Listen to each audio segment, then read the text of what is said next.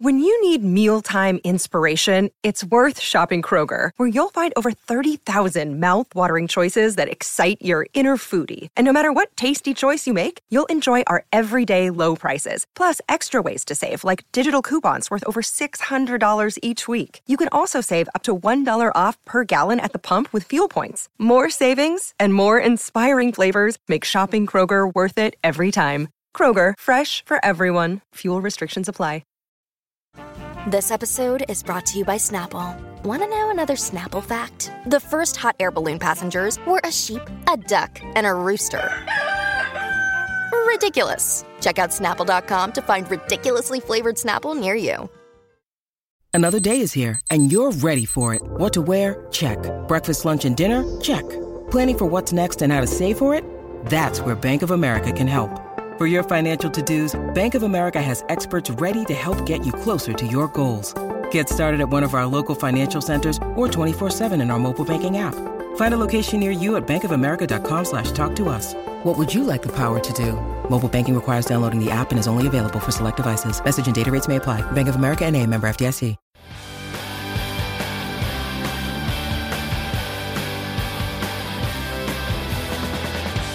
Hi, everybody. Welcome to Who Cares About the Rock Hall, a podcast about the Rock and Roll Hall of Fame. I'm your host, Joe Quazala. I know absolutely too much about the Rock and Roll Hall of Fame. With me, as always, is my co-host, who, to her dismay, knows too much about the Rock Hall at this point, but she doesn't care, so she has to wrestle with that every day of her life via Zoom video chat. It's Kristen Suttard. Hi, Kristen. Hello. Any knowledge is too much knowledge, and I have a lot of it.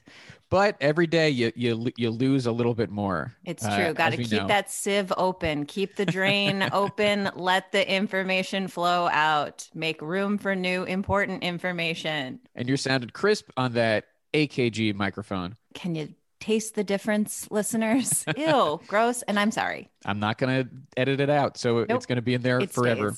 I'm excited to have our guest with us here today. She is a writer, professor, author of the upcoming book, Liner Notes for the Revolution. It's Daphne Brooks. Hi, Daphne. Hi. How you guys doing? Good. Welcome to the show. Thank you. I'm thrilled to be here. I am so excited to have you on the show.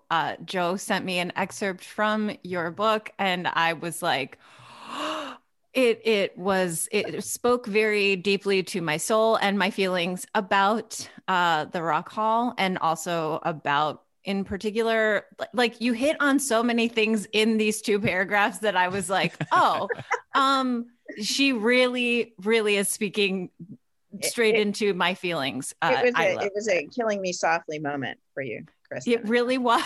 Okay. You stemmed my pain. I'm trying to evoke your finger. Yeah. Well, Daphne, I want to give you the opportunity to talk about this book and what it is. Sure. Yeah. You know, I originally was working for a long time on a history of Black women in popular music culture.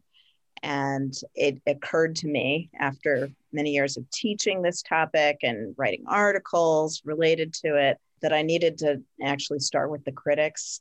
I needed to start with the critics and the institutions who actually produce the knowledge and the, as we call it in fancy academic speak, the discourses of taste that define popular music culture. So I became very interested in trying to tell this kind of twinned tale of both the historians, the critics, the record collectors, i.e. all of the dudes, as the late, great, and beautiful David Bowie would sing to us, in the ways that the dudes had related to and defined what's of value in popular music culture. And then the parallel part of the tale that's central to the tale is what are the women in the margins and the people of color in the margins, and specifically the women of color in the margins of this culture who are making and transforming the culture underneath the radar. How do they tell that story? How do they tell it through their music, through their artistry, but also through this kind of unregarded and long overlooked history of criticism and cultural critique that the musicians themselves were generating, but also really path-breaking cultural figures like Lorraine Hansberry, who was the groundbreaking playwright who wrote A Raisin in the Sun. She was a huge kind of culture wonk who did battle with all sorts of critics from Norman Mailer to name anyone at the New York Review of Books during her short and stunning life in the late 50s and early 60s. So I want to kind of tell this story of popular music culture through the lens of Black feminist intellectual history. That's the short version of it, but the Rock Hall pops up as a key villain. Of course. In the book. Right. Well, yeah, it pops up relatively early because, to kind of contextualize what you're about to do, it's brought up that the way we canonize things in America specifically with places like the Rock and Roll Hall of Fame, it is by almost definition through a white male lens. Yes. Yeah. Which is, not rocket science, like in the sense that many people have come for Jan Wenner and company. I mean, I have all sorts of beef with Wenner, especially because, and I think I make note of this in the book, if not, I've done it in public. I mean, I'm a UC Berkeley alum. I have such a deep, kind of complicated relationship to obsessing over rock music criticism that Berkeley was not only a family school. It's where my dad and my mom, who escaped the Jim Crow South in the 1950s, moved to the Bay Area, and my dad went to Berkeley. So it was a family school, but it was also a school that, as I became obsessed with rock music criticism, I came to understand is kind of central to the history of rock music criticism since Jan Wenner went there, since Greil Marcus, who is a friend and collaborator and mentor. I should say mentor. We've collaborated in some ways, yeah. So it's kind of a key cornerstone place where rock music criticism took flight, where Jan Wenner gained power as the co-founding editor of Rolling Stone. And of course, he then becomes central to the building of the edifice that's the Rock and Roll Hall of Fame. So I wanted to be able to tell that story too, about the birth of institution making linked to rock and roll music culture and my fascination with it. And, it's like institution making and then the gatekeepers therein and kind of who decides what's canon, who decides what's good, who decides what's popular culture, right. who holds the keys. And it is usually white and it is usually male. And that has kept people out of even the discourse, and it has kept people from being able to become popular even. Right. And it's this kind of unspoken presumption that there are certain kinds of barriers in place in culture that generate the knowledge that we consume about culture itself. And I wanted to kind of lay that bare and also bring to the fore the way that the Rock Hall, even as we might think of it as this antiquated dinosaur exploratorium, still has in place generations of power that's linked to how we think about and how we relate to and how we identify what's of value and what's not of value. It's all built on the same structure of white supremacy that much of culture is built upon, that much of American culture, white culture, popular culture at we say like popular culture, what we mean is like white American culture in this regard, and it's all built on the same bedrock of white supremacy, male supremacy, and it's baked into every layer of it. And so to even get at what could have been if people had been allowed more access to resources and to the public at large. Right. And if just who knows what could have happened. And then we look back on it. It's with all of history though, it's like you look back on it and you have to view it through that lens of like, we are being told based on all the people who've been in power for so long. And so you have to just bake that into every single thing, especially, and this is even a new institution. I mean, it came in the 80s. It's like, we can really see what it was built upon, like centuries of other bullshit. And then just like right on top, just another little layer. Yeah. I mean, I also was really interested in trying to think about power through the lens of pleasure. And that's something that I've learned in my studies and scholarship as a Black feminist scholar and critic. I wanted to be able to go back to that word that we, I keep hitting upon, taste, to really get closer to the ways that those in power are producing these cultural spaces that are linked to their own pleasures. And that pleasure is informed by power and privilege. And so what would it mean if we shifted our focus to the folks who are outside of power, right, and have their own pleasures and desires as well?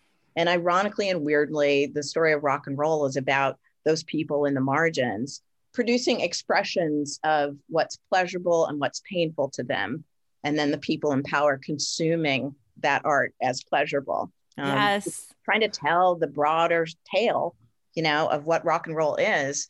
It's just what I was trying to get at. And I'm not alone. There are wonderful colleagues of mine who are producing great work like this as well. But this is a moment. 2020, 2021. I have to imagine it's your academic focus on Black women in rock that led you to the 2018 Rock Hall induction ceremony, which you attended in person. Yes. So I've attended two. So that was the one in Cleveland, right? That's the one in which the reason why I traveled to Cleveland is that after many letters that were written by me and by colleagues of mine lobbying for Nina Simone's posthumous induction into the Rock Hall, that was the year that Nina, and it was a bonus, long overdue bonus, that Sister Rosetta Tharpe was posthumously inducted that year as well. Yeah, I mean, and those are the two bright spots of the 2018 induction. That was a dark night. Two very long overdue, very worthy and interesting and great inductees, but that was not enough to bring the 2018 induction ceremony out of what I would say that was probably the worst ceremony potentially of all time. I agree. And it got off to a dazzling start, in terms of a nadir, with Howard Stern inducting Bon Jovi. Yeah. That was the structure of the live evening, I think. Right. Yeah, they restructured it because Stern wanted to do his speech and leave and go to bed. And so they said, okay, you can go up top, and then we'll put it at the end of the HBO ceremony. Yeah. And then John Bon Jovi did his epic grievance induction. And poor guy. I really feel for him. We've brought this up many times, but especially given that class, he is so bitter about how long he had to wait. He had to wait. He had to wait 9 years. Yeah. In comparison to literally every other act. Absolutely. Specifically Nina Simone and Sister Rosetta, who could have been inducted the very first year that the institution existed. That's right. No, it's such a good point. The gall. Yeah, the gall. That was wild and really sort of interesting. And I also recall that Stern did a couple of call outs to Jan Wenner not being in the house, if I'm remembering that correctly. Because he didn't want Bon Jovi going in.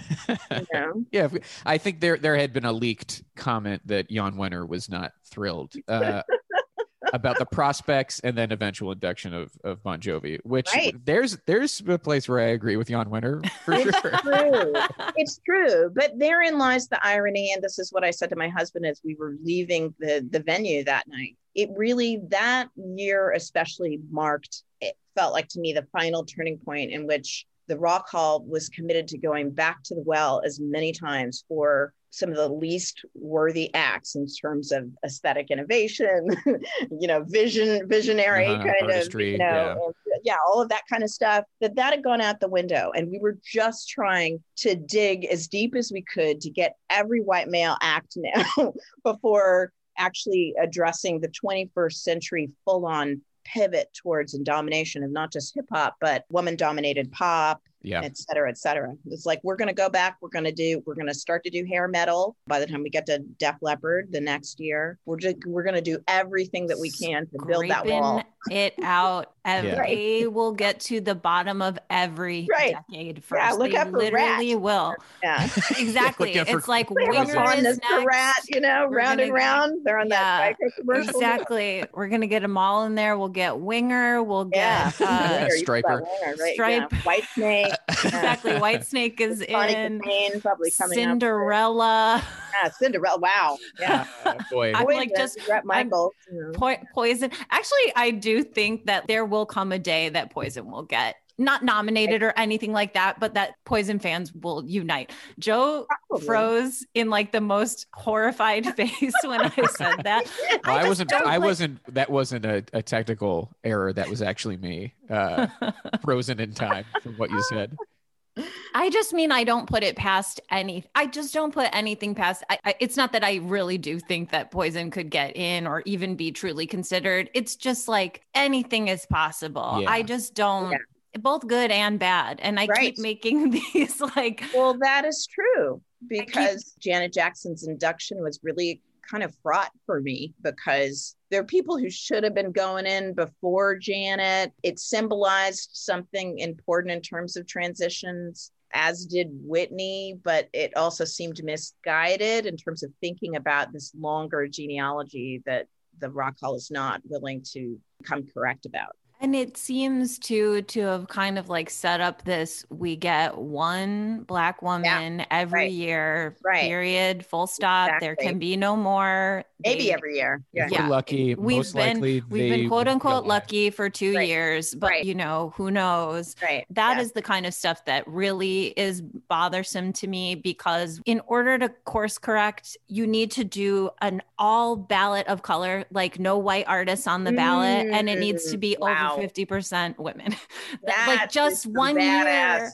That's And a then move, Kristen. That's a move. but it's the only Yeah. way. You have Yeah, to start if sure. you're not going to just abolish the Sure. institution, you Sure. have to really do something Sure. big. Reform won't work, Yeah. is what I'm trying Yeah. to say when Well- it comes to here. And so if they really are serious about making a change, or if Yes. this really is a big turning point, then Yeah. make it huge. Yes. And it doesn't feel like it's coming anytime soon. Based on the people that I've talked to within the institution, they all Wow. seem to be like, no, we're doing it slowly but surely, by we're piece. getting there. And I'm like, not fast enough. Right? Yeah, and we And- also need more diverse voices within the nominating committee. We do. I've heard that for years, and little has changed. I've known a couple of people who've been involved, Mhm. one of color, one not, and it feels like kind of a dismal process at this point of trying to transform, right, who makes these kinds of selections. It would be interesting, this model that you proposed, Kristen's making me think about this. It would be so fascinating to have a counter history of the Rock Hall classes each year, to imagine the people who could have been inducted based upon their eligibility each year and who Yeah. weren't, right? And see what Yeah. you come up with. That could be an episode series for us. I mean, we're going to run out of stuff eventually. Sadly, I think you won't, but that would be amazing. That would be really amazing. Yeah, like a counter history for like who we would have put in that year, like rewriting it. Yeah, I should shout out Troy Smith at the Cleveland Plain Dealer Cleveland, has yeah. done something like that, where he's gone Mhm. back and said like, okay, let's see how we could do this and how we could do this right. And then kind of proceeded from there. That's great. There's really I'm trying to think of a way to do it worse. And Yeah. although no. in fairness, I know we talked about the Janet and Whitney inductions that might be fraught with some issues, but when you compare the most recent classes to 2018 was such a low that I thought it was going to be a free for all slide. Like I thought like, oh, it's over. Right, it's Like, over. I felt that way too. We Yeah. we did pivot a little bit back up in a better It was- direction. I mean, it was really, really, really important to me as a Radiohead super fan to see them go in. That was so weird. They didn't go in the first year, Yeah. according to like just convention and canon building. It was really kind of interesting. Yeah, that was a huge shock. Although, and this gets into charged topics, but I found out after I wrote a piece about the blackness of Radiohead and my ideas about their relationship to Black sonic cultures You and could why call it so many TV African-American on the artists- Radiohead.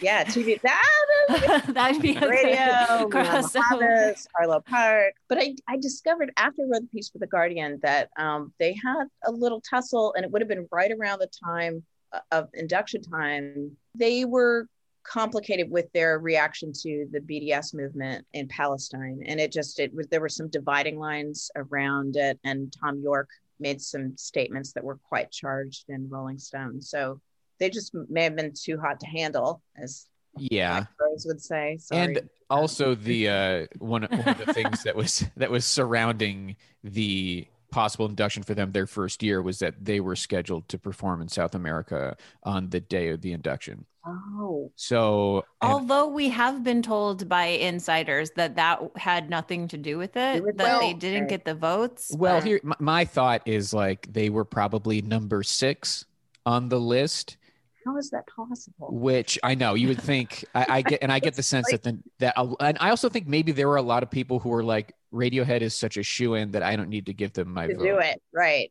I think that might have had a part, but yeah, I don't know. There's a lot of theories, but none of them really add up. Radiohead is, if you want a first year eligible act, like they are primed and ready. Like what more could you have wanted?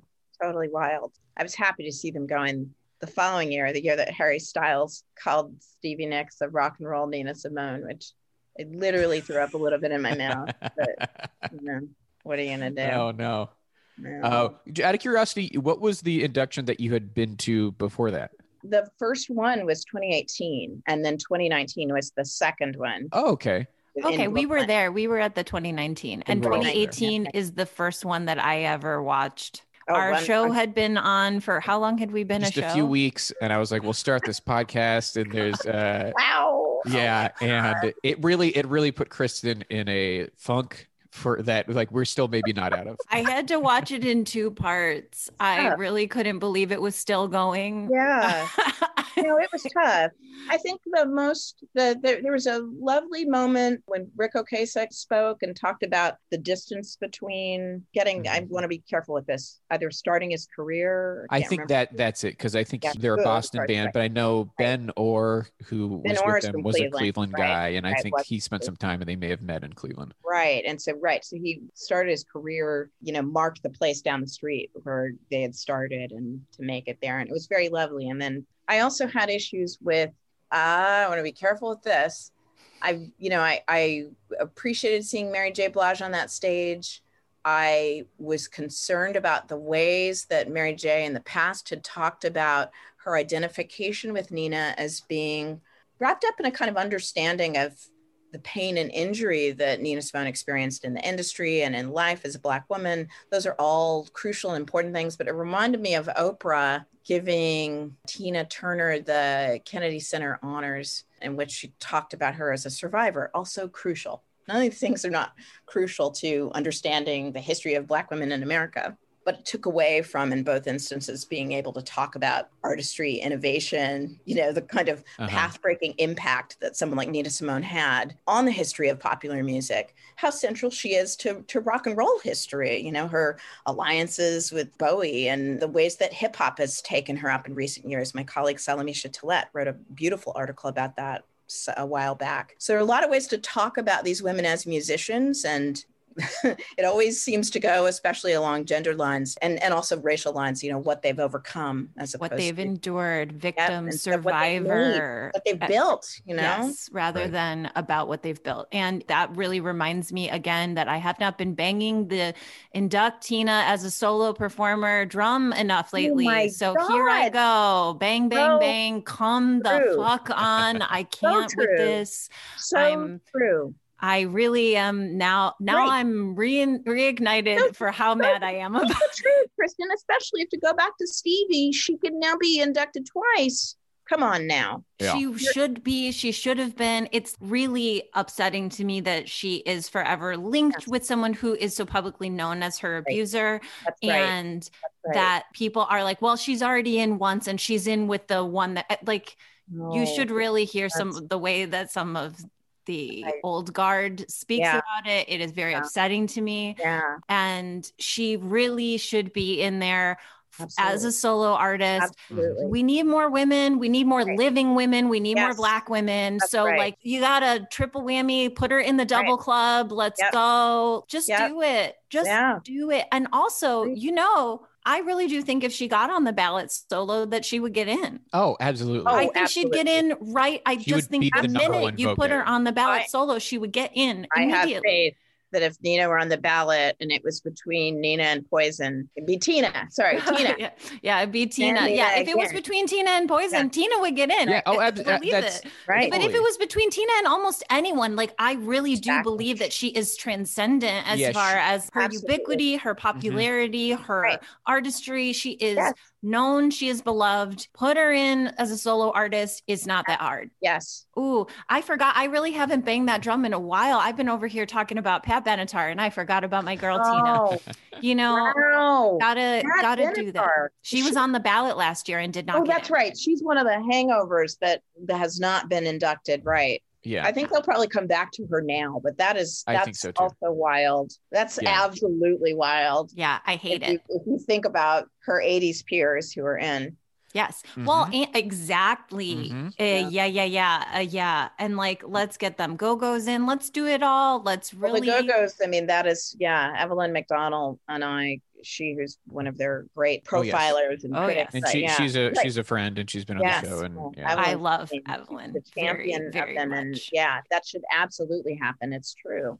I also think, I'm sure you guys cover this on the show, but trying to be imaginative about who inducts is something that I hope that can be revisited in the future. For instance, Alicia Keys being trotted out for we talk about this ceremony. We were just talking about how for some reason she inducted Prince, and we were She did. And I have lots of feelings about Alicia, but I think let's just hold it around the fact that I did appreciate her in that context, primarily because, if my memory doesn't fail me, she was partnered up with Outkast, and Outkast nearly threatened to torpedo the entire occasion for any variety of reasons, between whatever was going on with Andre and Big Boy, but also just their rejection of certain kinds of formalities that I think is great in rock and roll. Yes. But we needed in that moment for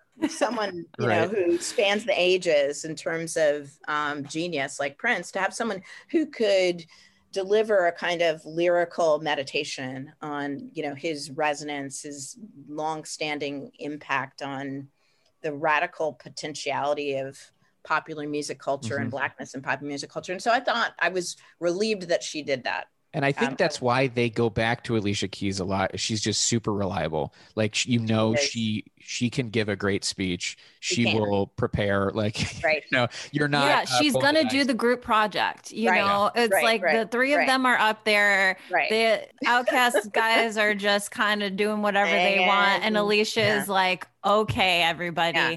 I wrote a speech, and I will perform it. So I appreciate it. I thought the Tupac tribute, so she wasn't inducting, but she was performing. I'm like, okay, I mean, I don't know. It's a creative idea. It was a creative idea, but it really does suggest we know 3 Black female artists. They are Jennifer Hudson, Alicia Keys, and Mary J. Mary J. That's it. Those are the 3 Black female artists that are allowed. Kristen, it's so true. Yeah. And then Audra Day, who is like the stalwart for doing just tributes at this point. So we'll see how she does playing Billie Holiday in a Lee Daniels film. The trailer just came out today, but I have my concerns about Lee Daniels. So. And I think we do have to quickly mention that one of the other reasons why 2018 as a ceremony was the beginning of the end was the introduction of the singles category. Little Steven's little pet project. Yeah. Let's celebrate every song that was important to my youth. You talk about gatekeepers, you talk about like the tastemakers of culture, people who believe that their personal opinion is canon, who believe that what was important to them when they were a teenager in the 60s and what would be on their desert island jukebox is deserving of a place in history. And then their personal opinion means that being given that platform. Yeah. It's total institutionalization. I mean, it would just never ever happen to a not white man. Like it just wouldn't. I know. Well, it would not. And the larger genealogical story that continues to be so, on the one hand, confounding and also deeply predictable is the way that he is a part of the Springsteen diaspora and the sheer dominance of the Springsteen diaspera and inside the reverence, the utter reverence. Every single, if we're going to do that, then give Clarence his own induction. I mean, I think at this point, right? Why not? Yeah. I don't Yeah, know. it's the John Landau connection. It is the that John Landau connection. really Yes. is right, who was inducted this year. He sure Yes. was. It's the Springsteen. It's like the Church of Springsteen. And Yeah. again, don't get me wrong. I think Bruce Springsteen is great. I think he's a legend. I think he's very important and good. Yeah. He is not the only important and Right. good person, and everything he does is not important and good. Yeah, So you know, we just yes. have made it so that like you can't cut a minute of a Springsteen speech. Everyone who's associated with him is also legendary and Right. deserving, and you can't cut a minute of their speech. And they deserve to be also as important because they are in the sphere of the Church of Springsteen. It's just He's Church of Springsteen. I like that. He's it's the like Meryl too Streep and the much. Nicole Kidman of the Rock Hall. Like, Yeah, you know. it's funny just to think about. He has been inducted. His backing band has been inducted. Yes. His manager has been inducted. Yes, Okay, that's what I'm saying. Give it to Clarence. Yeah. Or better yet, give it to the Pointer Sisters, for whom he wrote Fire and fabulous Yeah. classic. don't love you, but you know I'm a liar.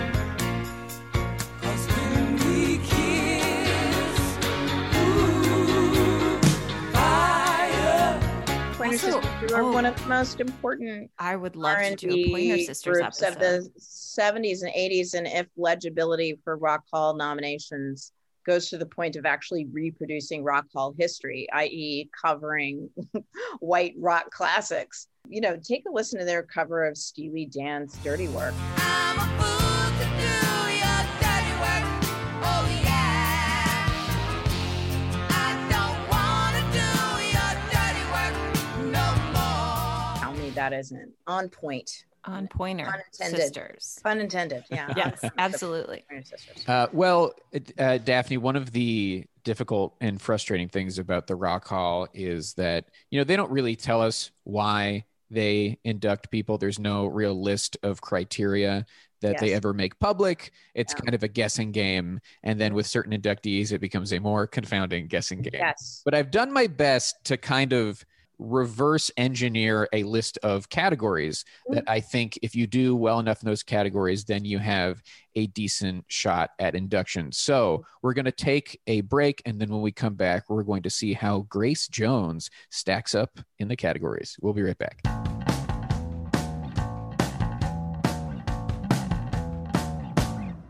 Welcome back to the show, everybody. We hope you had a nice little break there. Kristen, what do we hope they did over their break? Boy, I hope you really had just an incredibly revelatory conversation that will stay between you and the people you had it with. Great. So let's talk about Grace Jones.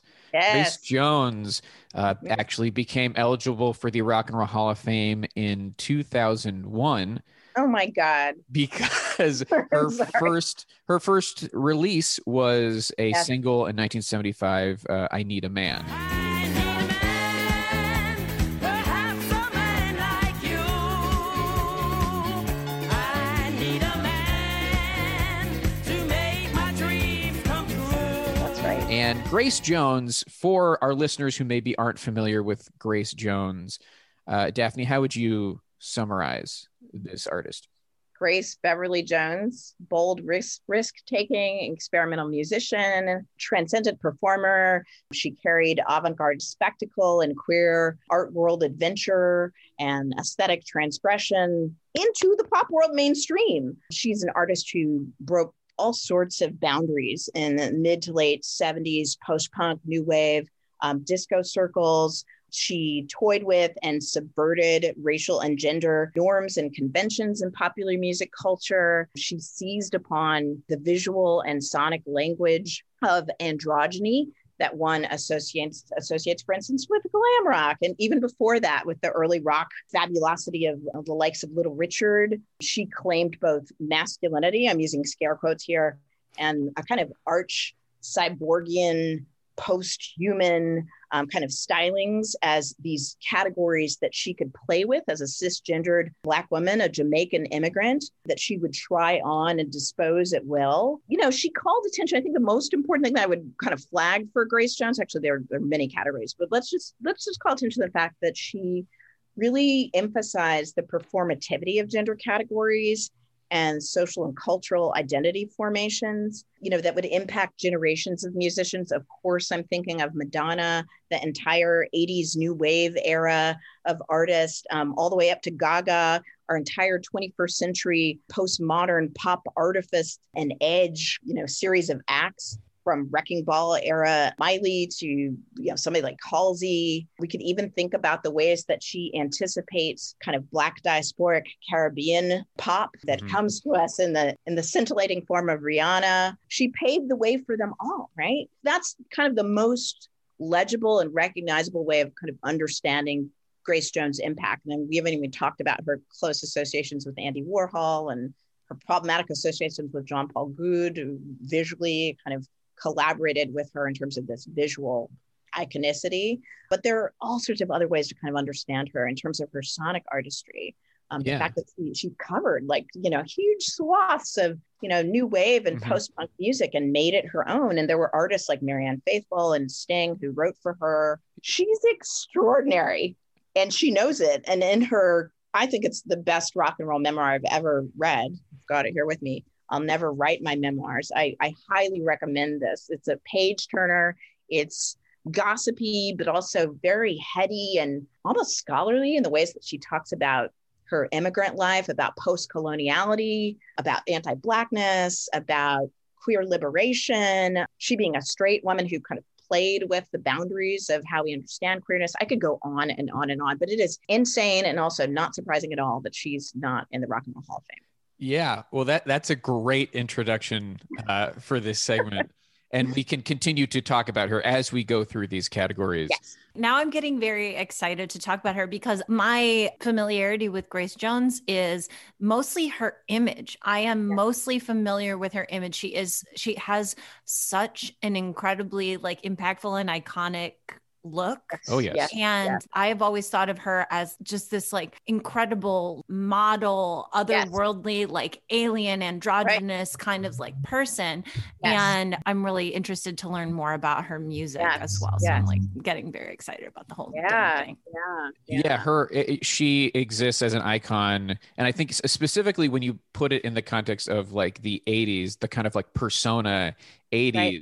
And it's my first exposure to her was as a little boy because she's on the Pee-wee's Christmas special. My God, I forgot that. And her place in that type of special, in that type of world almost makes sense. Yeah. You almost have two visually striking characters in a way. Yeah, yeah. She comes out of a box that was delivered. Oh my God, I forgot that. Yeah. Well, that's so true. I mean, one thinks of camp and also a kind of Brechtian critique to get, deep wonky, Bertolt Brecht being Weimar Republic dramatist who, ends up forging this revolutionary theater that's focused on alienation, right? How do you alienate your audience so that you become aware to the artifice of life, right? And that was an anti-Third Reich move. It's certainly something we continue to do now, but Grace Jones and Pee-wee Herman together were especially important to understanding the sort of neocon conservative culture and the rise of a kind of transatlantic conservatism in the 1980s, and how weirdly pop music culture became the kind of respite to all that. Yeah. With Madonna, with Prince, with Michael Jackson. Very much so.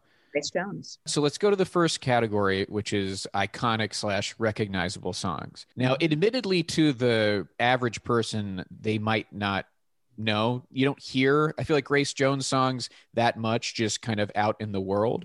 I would say, though, to me, her biggest song is Pull Up to the Bumper.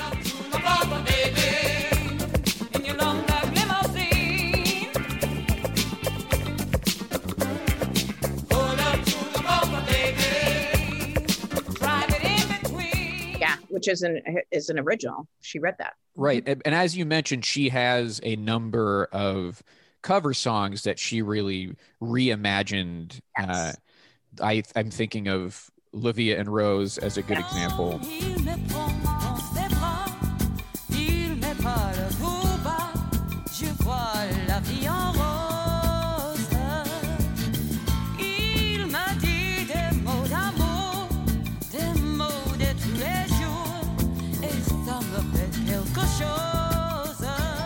turning it into almost like a bossa nova Right. version Yeah. of an Edith Piaf song. Yeah. And then if there's another one that I think people might be familiar with, maybe it's Slave to the Rhythm. Definitely. To the river, slave to the river. Also marks her historic collaborations with Sly and Robbie, who are these Jamaican dance hall icons, and Chris Blackwell, her longtime producer for over 40 years. She's been close to Chris Blackwell, who is tied into the new wave scene through the Pretenders and a variety of different acts from that era. She And covered a Rock Hall inductee for Mhm. founding Yes, Island that's Records. good. And the next category is classic albums. Does Grace Jones have a classic album? And if we kind of chart her discography, she started as almost like a disco artist in the late 70s and had a few Sure. releases doing that. But once disco no longer was in favor, she pivoted, and really the career that we associate with her kind of began. Her association with the Compass Point All-Stars and her 3-album run, starting with Warm Leatherette, and then probably for most people peaking, the pinnacle being the album Nightclubbing, and then the 3rd album being Living My Life. But I would say if there is a classic Grace Jones album, even down to the album cover, which it shows her, she's got the flat top haircut, she's giving that Grace Jones glare to the camera, and she's got a cigarette that's pointing directly down from her, dangling from her mouth, and the broad angular shoulders. It is iconic just for the cover alone, but also what she was doing musically and sonically in that album, I think would be considered classic as well.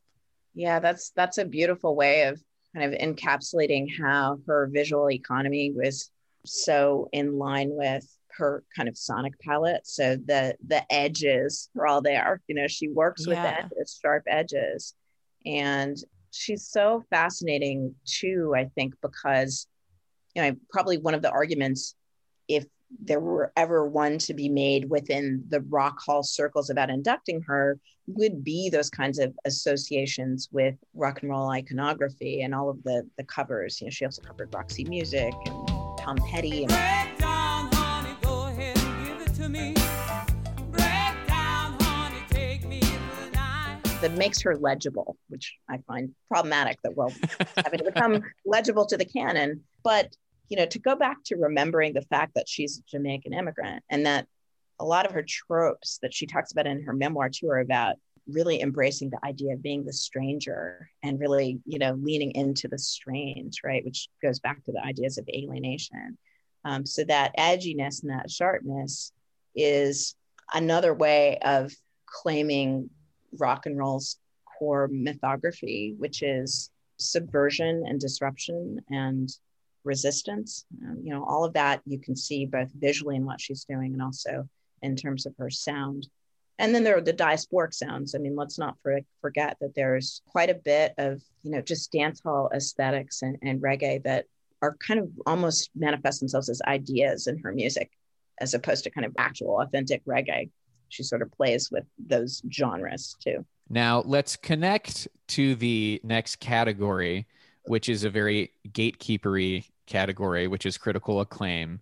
And let's connect it with the most gatekeeper thing in the world, which is, do you guys think Grace Jones has an entry on Rolling Stone's 500 greatest albums list? No. I'm over here. Well, they just did a redo in 2020. This is the thing. The 2020 new list, I'm pretty good at guessing these. I was, and then they did the redo because I used to be pretty good. She definitely is not on the first two. She's not on 2003 and she's not on 2012. The 2020 redo, there's a possibility. I don't think it's likely. I think if she is on it, she's in the 480 plus. Right. And I think it's for the album Nightclubbing. but things got really shaken up. The 2020 list is not a Jan Wenner list. It is a much more diverse list, and it is very, very much reflective of the time. The top 100 got shaken up quite a bit. There's a lot more diverse artists on the list. I still don't think she wound up on it though. No, Grace Jones is not on any so. 500 albums list. What a cliffhanger. Yeah. I mean, if you can I was believe it. over here. Well, I was just trying to calculate, could it have happened? No. Could she be 499?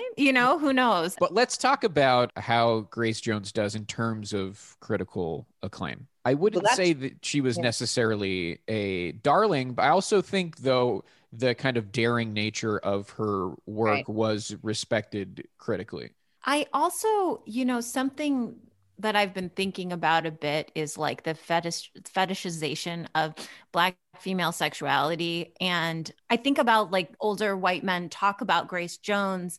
Yes. That feels like it is almost like it's dangerous and exotic. Sure. Her androgyny is dangerous and exotic in a very homophobic culture. And then also in a very racist culture, her beauty and blackness, and because she is such a dark Black woman, is very much ooh, danger, and it's socially acceptable because she is, but only in that way. Right. It's like she is being boxed in this way. And I think of it in that way of maybe critics.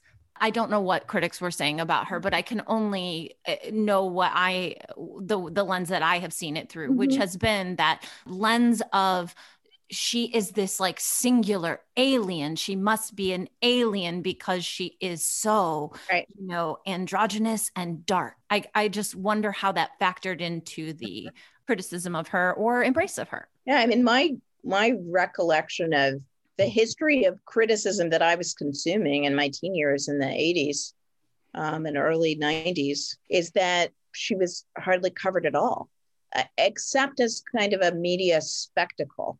And that spanned the racial pop culture spectrum, although it has, a history of colonialism, which you just really encapsulated in your remarks, Kristen, in terms of, the fetishization of, dangerous and sexually desirable, commodifiable Blackness. And then a kind of fascination with and mocking of it along the kind of more social propriety guidelines of Black middle class culture. You see her in a famous cameo in Eddie Murphy's middle class love story Boomerang, in which she plays a send-up of herself, an older model called Stranger. So I almost think we're more again, the States means somebody perceived as being something like Charo, who was a Latin American fixture on 70s talk shows, as opposed to being taken seriously as an artist. Now, her partnership with Goude, which is Jean-Paul Goude, who was her life partner for a period of time and also her artistic partner, who also one could say her colonizer, and yet she resisted that colonization. I mean, they just had it was a hot mess of a relationship. Again, see the memoir. But their collaborations were about trying to weaponize and subvert, at least on Grace Jones' part, the commodification of her Blackness and her sexuality along that axis. But I don't remember reading reviews of Grace Jones albums in Rolling Stone. Yeah, so. I mean, I think an album as big as Night Clubbing, necessitated a review, but I think anything before or really after didn't get a ton of attention. Really, if there's anything critically, it's almost in retrospect. Pitchfork has reviewed the re-releases, and that has always been very favorable. Yes. I mean, there's been there's a huge amount of interest. One could call it Grace Jones studies at this point in my world of academia. I have many former students who are writing Grace Jones papers and dissertations. Gary McMillan, my former student and colleague at UCLA, professor, is working on a project on her. And I neglected to say, I can't believe that I left her out, but obviously I think the missing link here who has pivoted people back to thinking about Grace Jones is Janelle Monáe. That is one of the ones I was going to say when we were speaking earlier, but I didn't want to interrupt you. But she, I went on this weird Halsey leap, but I knew I was having a blind spot. I'm like, why did I go Halsey, of course.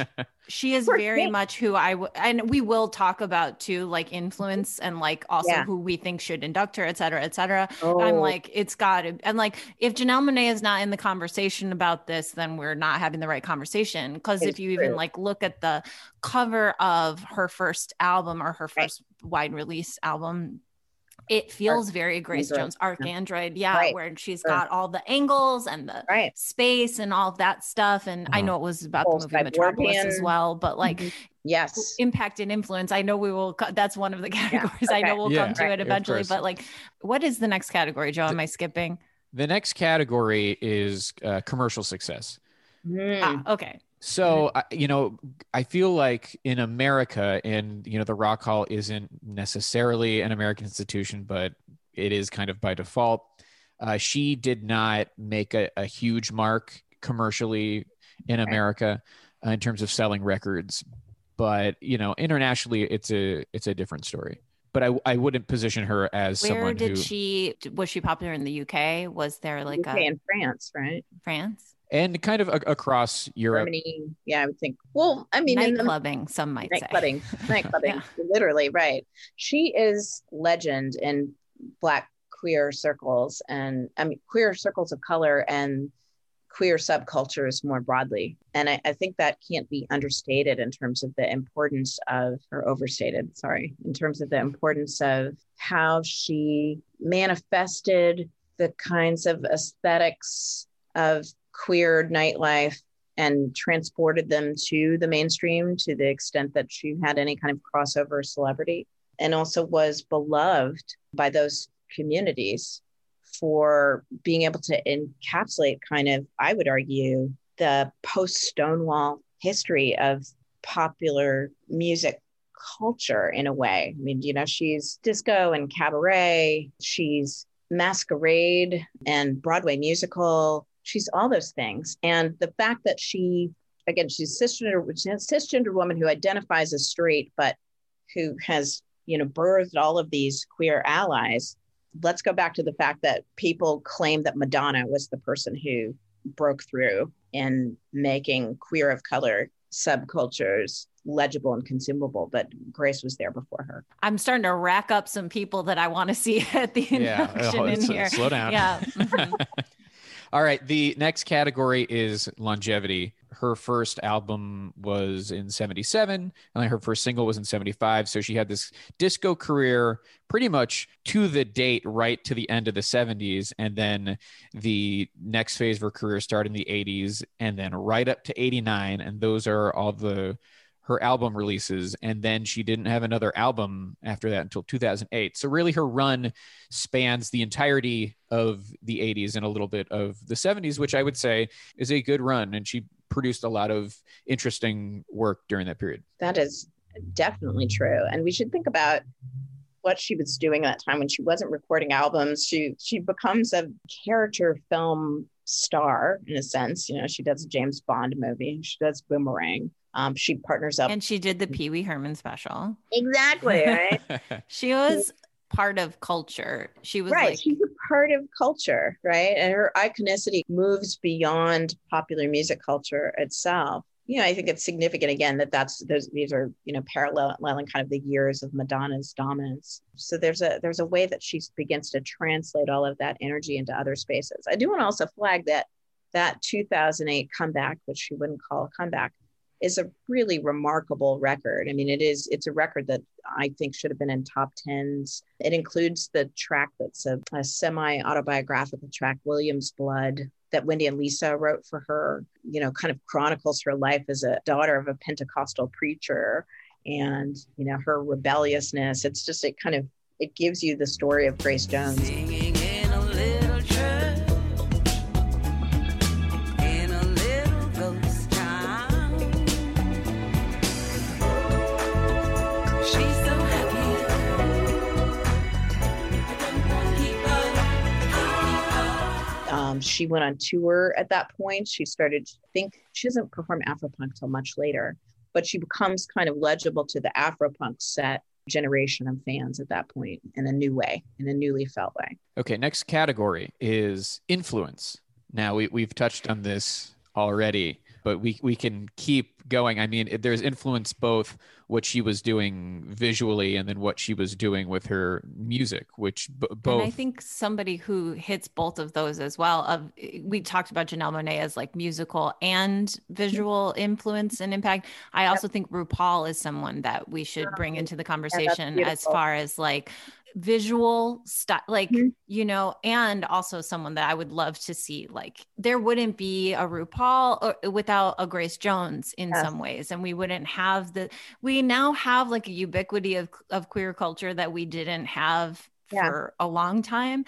I'm sure that Ru would cite Grace Jones as like one of her main influences, and thinking about like club culture in the 80s as well, and how kind of queer it was, especially in New York. There are just probably so many artists, and also just thinking about what would have been considered like a floor filler in the late 70s, early 80s, and also just kind of her iconic status. Like, she's someone I know who she is without even knowing. I know Pull Up to the Bumper because I run a dance party and sometimes people will put it on their playlist, but like, I didn't ever know it growing up. I've never heard it on the radio, but like, I know who Grace Jones is. I probably saw that. It doesn't belong on the radio. It belongs deep in the club.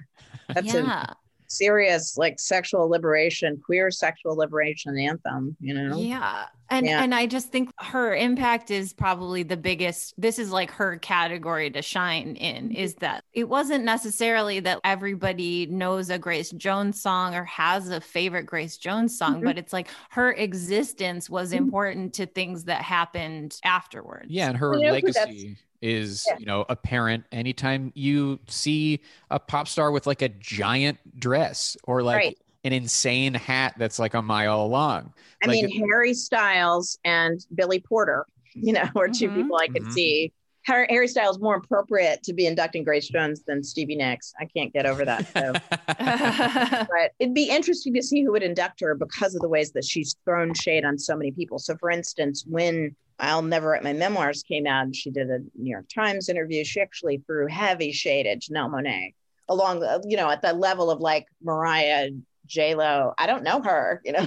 Wow. Like, so it's complicated. It is complicated because she has, when I was thinking about this, she has thrown shade in that same interview on everybody. Like, to the point where I'm not entirely sure who. So it was like Madonna, Lady Gaga, Katy Perry, Miley Cyrus, Rihanna. It was covering the swath. Which is fair. I think it's fair. You know, she's the progenitor and has to sit and watch, you know, all of this flourish. And people copy her, which that was, you know, the main sticking point was like, do something original. All these people are doing things that I already did. Yeah, she actually talks about that at great length. There's a particular artist, she doesn't name her. Doris. Yes. Is the code name. I kept trying to figure out, is it Madonna? Is it Gaga? I think it might be Gaga. I think it's Gaga because there had been person. And she plays instruments. Yeah, there are just many people on the internet who are trying to parse out who Doris could be because there are a lot of clues, but like, are some of the clues meant to mislead you? And anyway, it was fun to try and figure it out. And this was in the interview that she did, or this is in her book? In her memoir. There's a whole passage about this person and about this person seeking her out for mentorship and alliance. And again, I think it's such a brilliant book because there's so many dimensions of Grace Jones on display in this book. Not only the gossipy side, which is delicious, but really thinking long and hard about what it means to be an artist and an innovator and the nuts and bolts of what goes into creating art.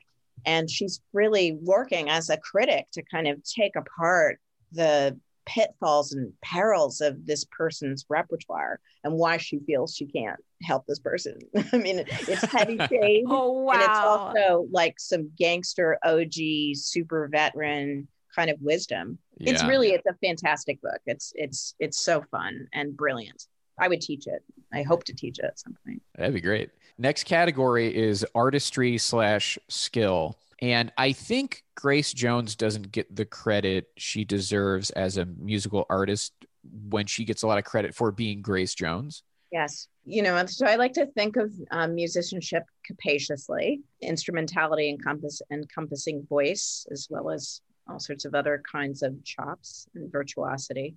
Right. It's something you talk about in the book. I do. Yeah. Thank you.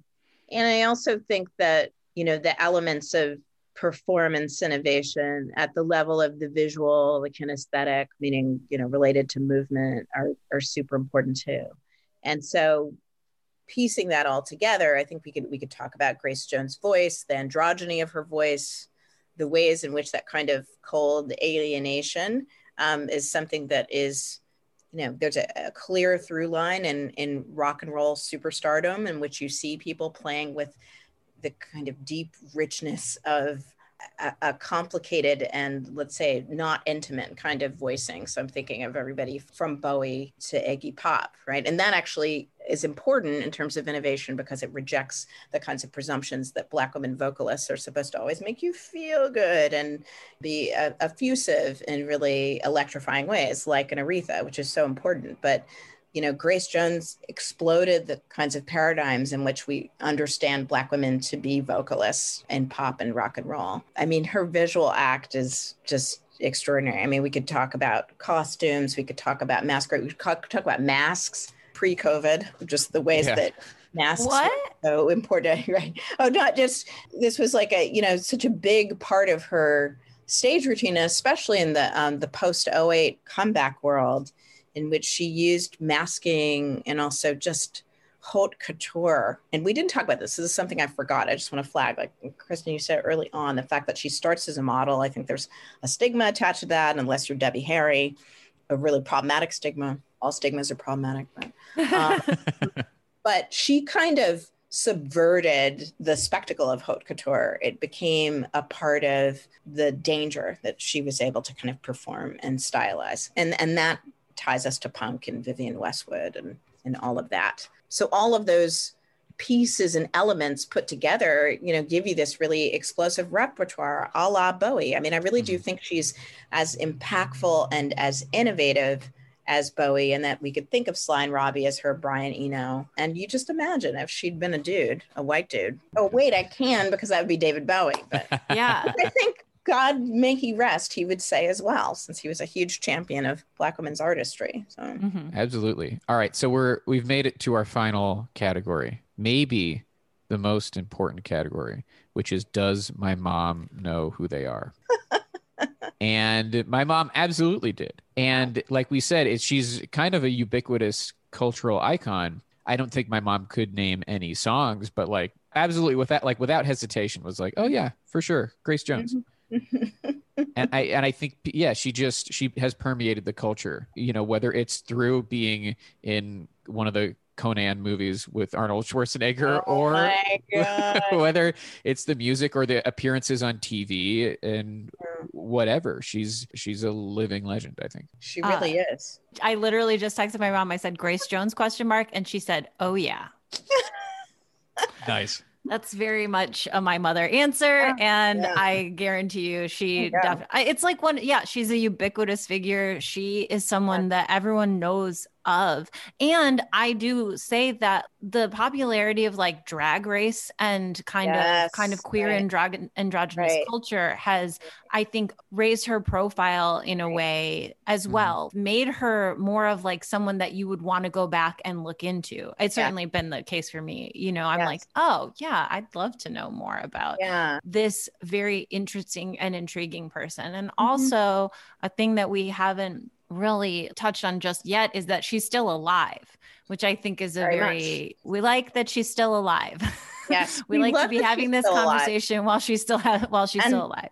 And let's flag that Sophie Fiennes, Ralph Fiennes' sister, is a fantastic filmmaker, made a marvelous documentary about Grace Jones. I think it's brilliant, and it really disposes of the kind of talking head documentaries. I mean, talking head in the sense of commentary, not talking head David Byrne. Yeah. And in that sense, it is a manifestation formalistically of the kind of experimentalism that we come to associate with Grace Jones. It's not an easy film. I think it was, for me, very easy to digest after reading the memoir, because it felt like such a beautiful extension of it. So I want to recommend both of those things. Yeah. The other thing I just want to really flag right quick is that, Grace Jones, as much as I want to talk about her being this pathbreaker who explodes the scene, this originator, as Little Richard would call it, she also is the repository of this much longer, unheralded, disregarded history of Black women performers who were experimentalists, who used irony in order to combat, racial stereotypes.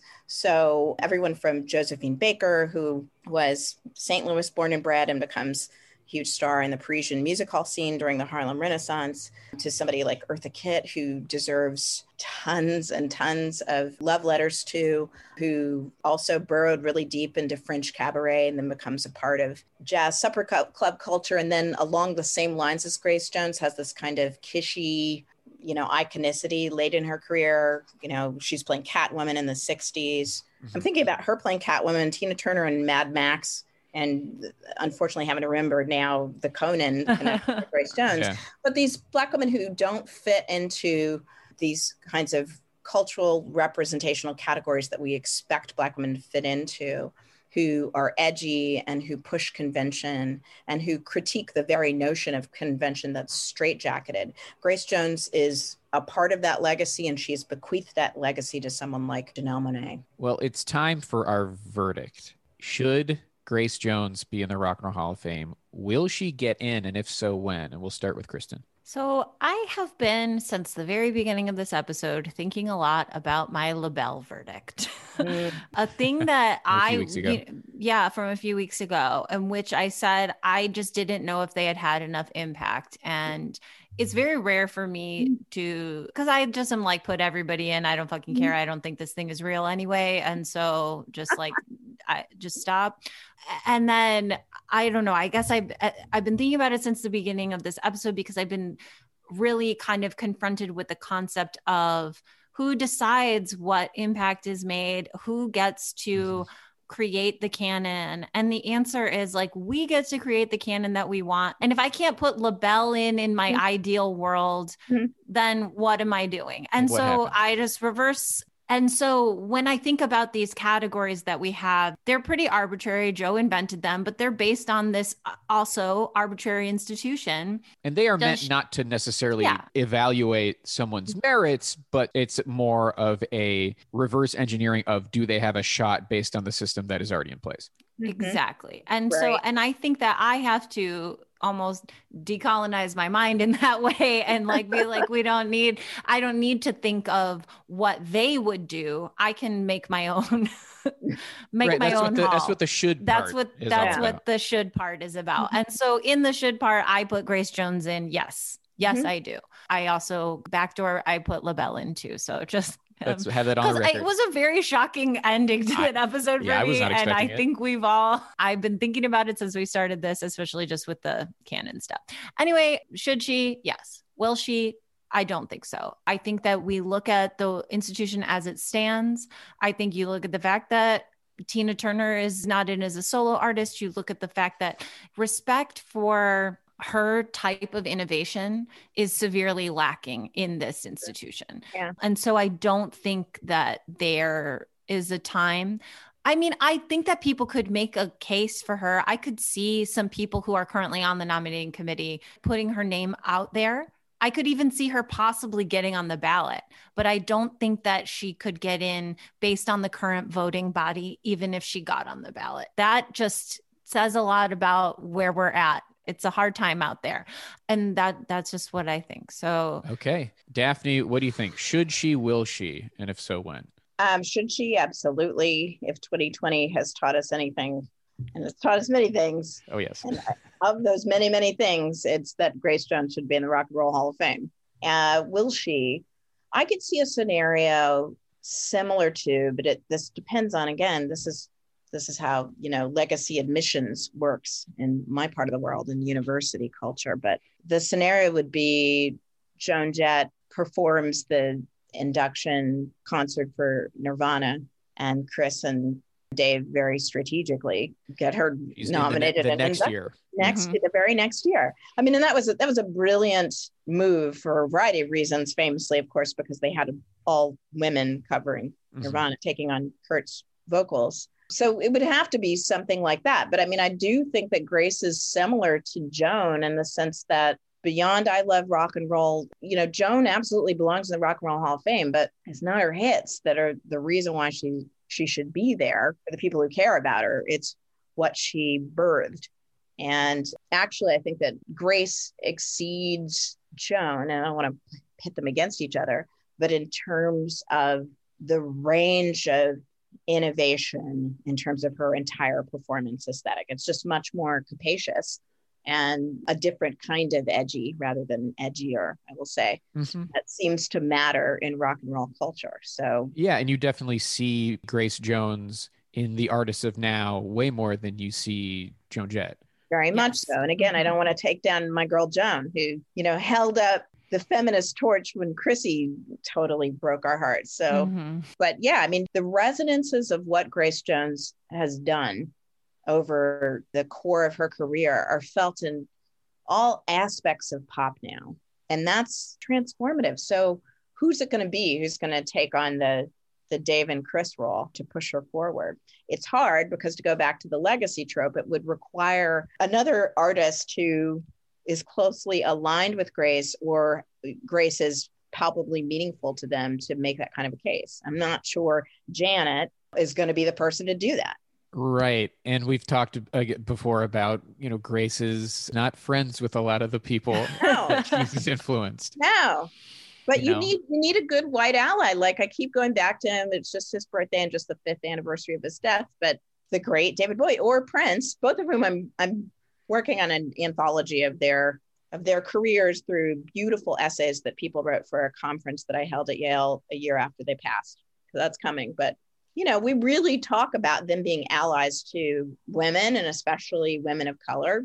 They also had all sorts of dalliance. Complicated sexual relations as well. Yes. But in terms of identifying Black women artists as being influences, you know, they're some of the biggest male superstars who just uncategorically went to the mat. You know, Prince at the BET tribute ceremonies had all women performing, and Patti LaBelle, when she gets to the point of taking off her shoes, right? But he holds up the shoe and it's just like totally genuflecting. Or you think about how Bowie talked about Nina and Eartha and Tina as being creators along with him. And that's what we need. We need more of the men who are in power, the male artists who are in power, to actually identify and come correct about the women, not just the people of color, because we've seen how problematic that can be with the Stones and everything, but, you know, the women who are so crucial to their coming into consciousness as artists.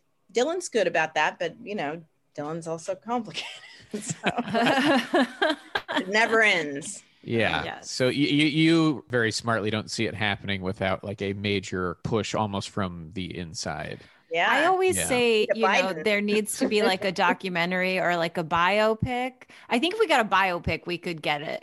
Something could happen. Yeah. Because we had the documentary, but it was a little hard to digest. It sounds like. So it was not the type of documentary that would set up an induction where it's like a standard biography. It is Bloodlights and Bambi is mostly concert footage interspersed with just slice of life footage of her and her family and her recording, and it's pretty raw and it's artistic, but it's not the way that even like the Nina Simone documentary was very much about here's her life and her impact. Yeah, she did. That was I mean, that's a Liz Garbus. That was important breakthrough work, but again, it ended up being about her trauma. You know. Yes. Right. So I think, you know, going into this episode, and when Daphne, you brought her up in email that you wanted to cover her, I was not convinced that Grace Jones should be in the Rock Hall. But after having done my research and after having talked to you in this episode, to me, it is almost like a foregone conclusion. Like, yes, absolutely. Without Grace Jones, the history of music, let alone pop and rock, I think if you remove her, the stream goes in a different direction. I think she's very, very important, very pivotal. So I have steered the ship in the right direction. But really, you've steered the ship, and I'm just on the ship going, hey, all right, let's do it. We're all riding on that ship. Yeah. Awesome. Will she get into the Rock Hall? I don't think so, based on, you know, it all. Based on gestures broadly. It all. Everything. I love that. It all.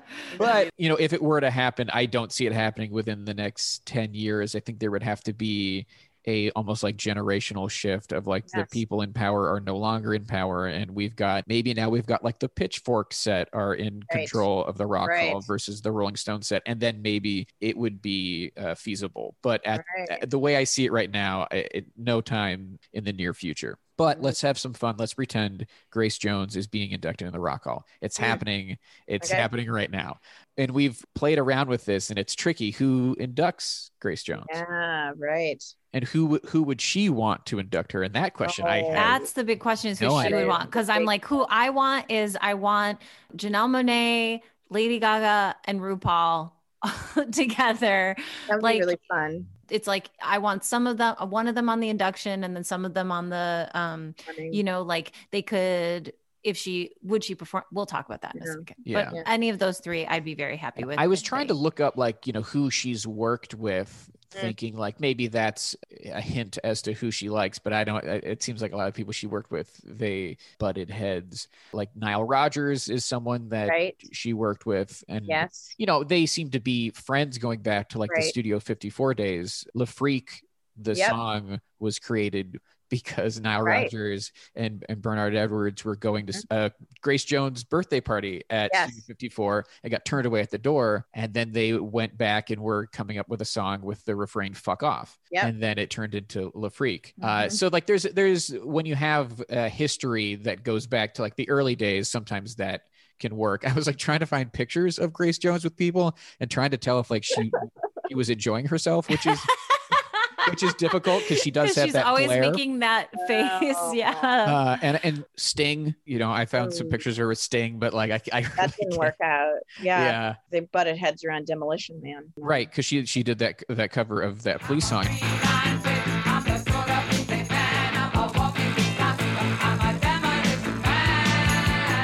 He wrote it for her, I think, if I'm getting this correct. And then he decided to bring it back to the band. So, and I think that didn't work out well. She was on a Gorillaz song a few years ago. I'm gonna take you for a ride. Everything is so ticketed. I just don't know where I'm not continued from. I'm gonna take you for a ride. What is the call? And I was like, okay, maybe. I mean, Damon Albarn is Damon not Albarn a is so huge marquee strange. name. Yeah. I'm like, But and then I was looking up at that, and it didn't seem like they got along that well either. So it's a big question mark. The Hall could do something like they did with Steve Miller, which is just pick somebody that Steve Miller doesn't like, and they could What's pick that somebody- again? they Wait, picked who was the Bl- Black Keys, Yeah. and Oh, they right. did a piss poor job, Yeah. and he was mad about it from the beginning, and then he was mad right about to be mad everything. about it Yeah. afterwards. So and so the Hall could just be like, no, it's going to be Janelle. It's going to be, Right. Alicia Keys. it would be Ah, Alicia that is Keys. probably what would Unfortunately, it I would be Alicia Keys. Or It Miley. would be. Miley, no, she would not. Grace would not let She that wouldn't happen. attend. I- yeah. That's like a Nicki Minaj level. Like Miley and Taylor they're not well received in the Black community for a Yeah. variety of reasons. I think if Prince were alive, she would want that, and he would do it. Yeah. He did one induction, and it was Parliament Funkadelic, and it was Right. beautiful. I think he would do it for Grace. I also just want to say, when you go to Grace Jones's Wikipedia page, the third sentence is Jones influenced the cross-dressing movement of the 1980s and has been an inspiration for artists including Annie Lennox, Lady Gaga, Rihanna, Solange, Lorde, Roisin Murphy, Brazilian Girls, Nile Rodgers, Santigold, and Basement Jacks. What a weird smattering Assortment. of people, but that's Yeah. the third thing. Also, calling it cross-dressing is a wild move That's a as little well. bit of a throwback. Um, Right. But okay. That's a wild I move. mean, I think that shows the range of her impact, and I would stand behind most all of those. Actually, I'm like, in man, fact, Solange would be somebody who would probably do an induction, and people might not make that association immediately. But given Solange's deep immersion in the avant-garde art world at this point, she would be a really and is just a very sophisticated and savvy thinker about culture and politics. She would be amazing to induct Grace Jones. And then if she performs, what songs should she play at the induction? Usually they get 3 or 4 songs. Pull Up to the Bumper, Night Clubbing.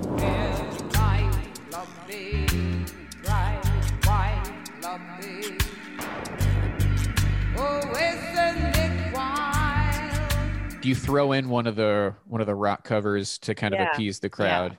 Yeah, definitely. Maybe Love Is the Drug. Oh, that's true. That would be yeah. And that's a barn burner. That's a banger.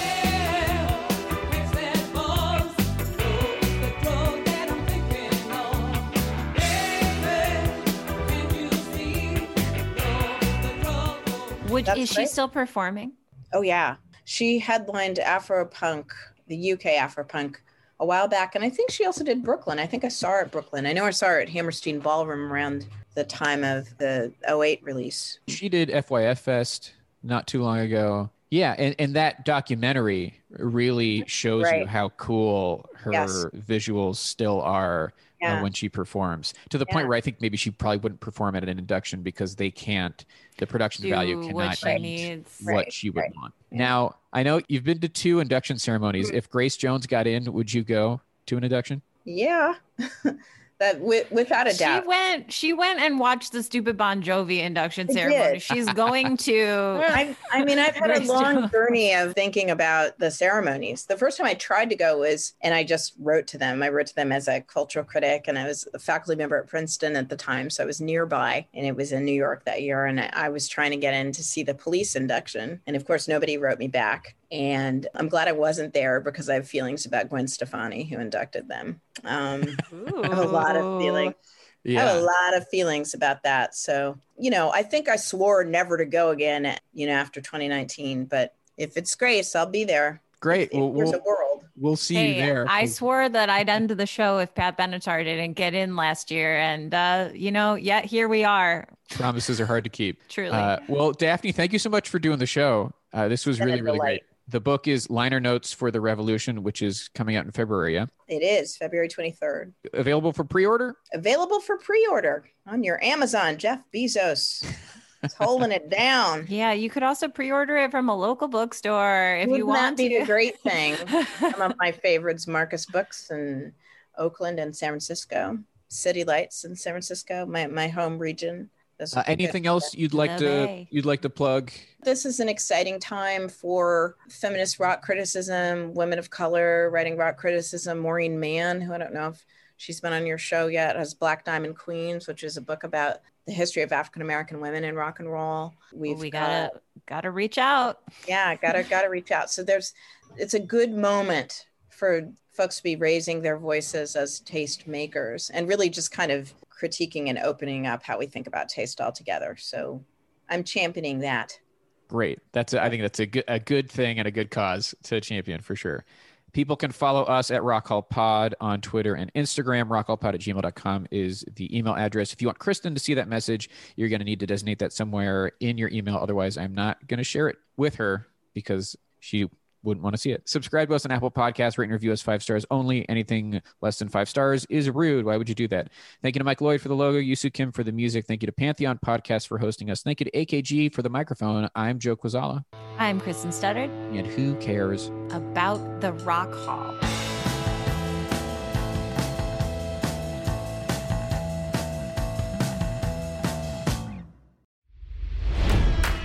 It's NFL draft season, and that means it's time to start thinking about fantasy football.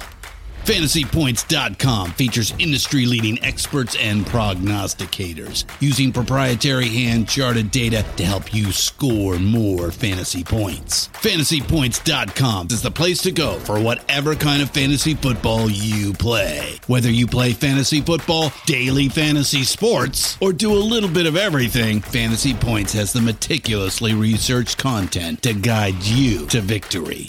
And why wait for the fall? Fantasy Points also covers the new spring football league, the UFL. Join the guru, John Hansen, Scott Barrett, Joe Dolan, and other massive names in the fantasy football universe with an exclusive offer. Use code Pantheon for 15% off any Fantasy Points package, including the all-in package, with access to every article, tool, and data nugget that Fantasy Points has to offer. That's FantasyPoints.com and code Pantheon for 15% off at Fantasy Points. FantasyPoints.com, code Pantheon. Score more fantasy points.